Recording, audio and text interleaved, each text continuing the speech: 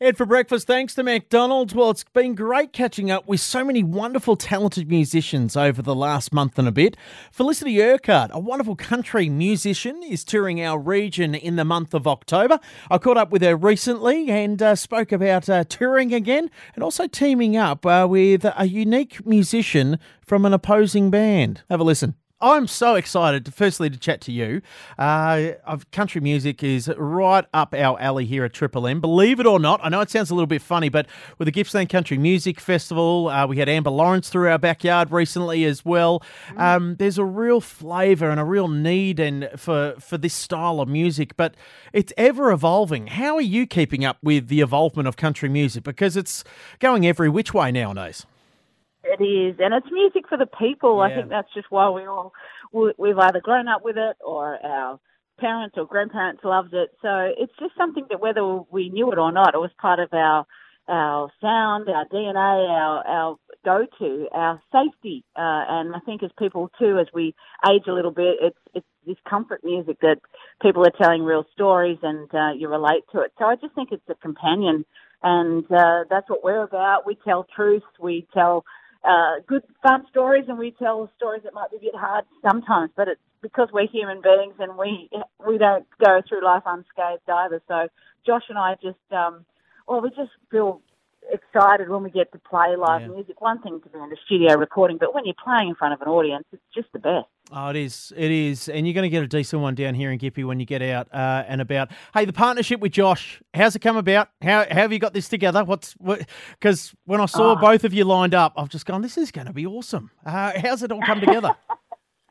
Well, we were in a thing called the Song Club, and we had to write a song a week in this club, and through that process, I've really, I knew Josh through the WAFs, and we'd run into each other at different festivals and things, but became closer through this song club, and I asked him over for a cup of tea and let's maybe write a song, because that's what I do. I ask people over quite regularly to do that sort of thing, and we really hit it off, and I asked him over again, and we had another cup of tea, and it just really blossomed from there, and I said we should maybe do a gig together, and then do some more gigs, and maybe we should record. And we did all of that. Now we're doing live together, so it's pretty lovely.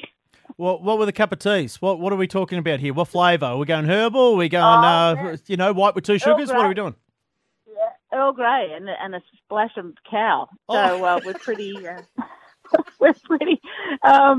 pretty easy going. We'll have anything. Just a good old straight cup of tea.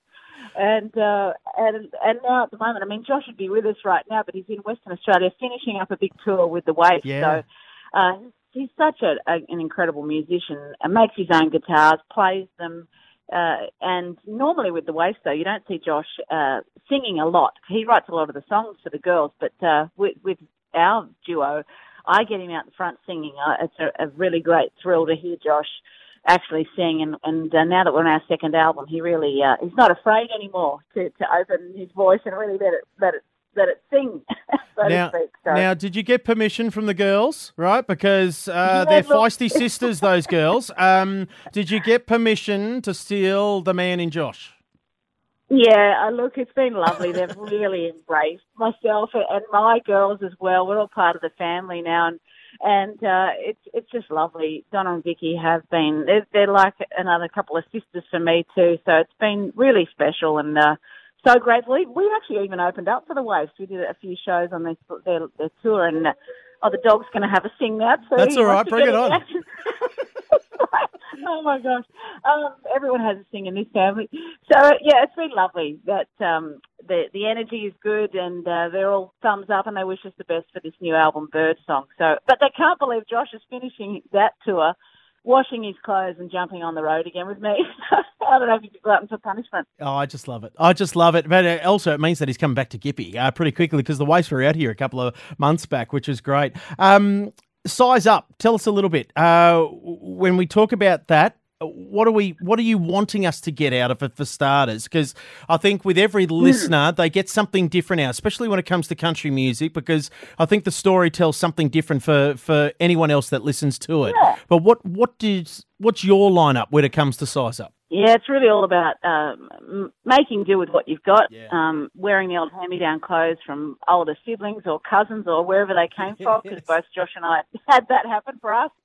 And about also sizing up in life, that you might have hurdles to get over, but we've just got to work it out. That's just what you've got to do. So your boots might be a bit big, but you're going to grow into them, and that's just life. And I think for us, we're telling the kids that, yeah, you might want the latest, greatest new thing, but let's also, upcycle, recycle, all those sorts of things. Let's go to the op shops. Let's find some treasures, and let's be a bit grateful, and let's find some good in all of that stuff. So that's the bigger picture, I suppose.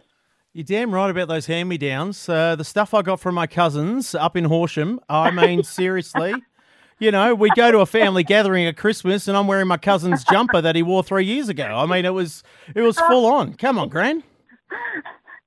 It's special, priceless. What about those memories you've got there? I know. I haven't let it down, and my cousin hasn't either. He wants his jumper back. And that's from 1996, by the way. It won't fit. He wants it for his child. Hey, we can't wait to see you, of course, October 28, Stratford Courthouse Theatre here in Gippsland. Absolute beautiful venue as well. I don't know if you played there before, but it is a wonderful venue. You'll love it out there as well, and you'll get the crowd out here. We're hankering for you, of course, for you and Josh to get out here, and we can't wait. We can't wait either. You took the words out of my mouth. So bringing the album, bringing some, merch and all that sort of, all the bells and whistles, and we'll be there playing, making a noise and having a chat to the locals. We look forward to it. Is the dog coming? Backing vocals sound good. Even the rooster's going off as well now. Everything's happening here. It's a menagerie. We'll bring the menagerie in our instruments. Maybe the dog might stay at home, but Josh does love to bring him on tour. Love it. Hey, Felicity, it's been great to catch up with you today. Can't wait to have a yarn with you and catch you up live on the 28th. Should be a lot of fun. I look forward to it. Thanks for today. Felicity Urquhart there on the Ed for Breakfast show. This is the podcast via Listener, and you can catch up with Felicity live in concert at the Stratford Courthouse Theatre on October 28. Always great catching up with you here on Ed for Breakfast.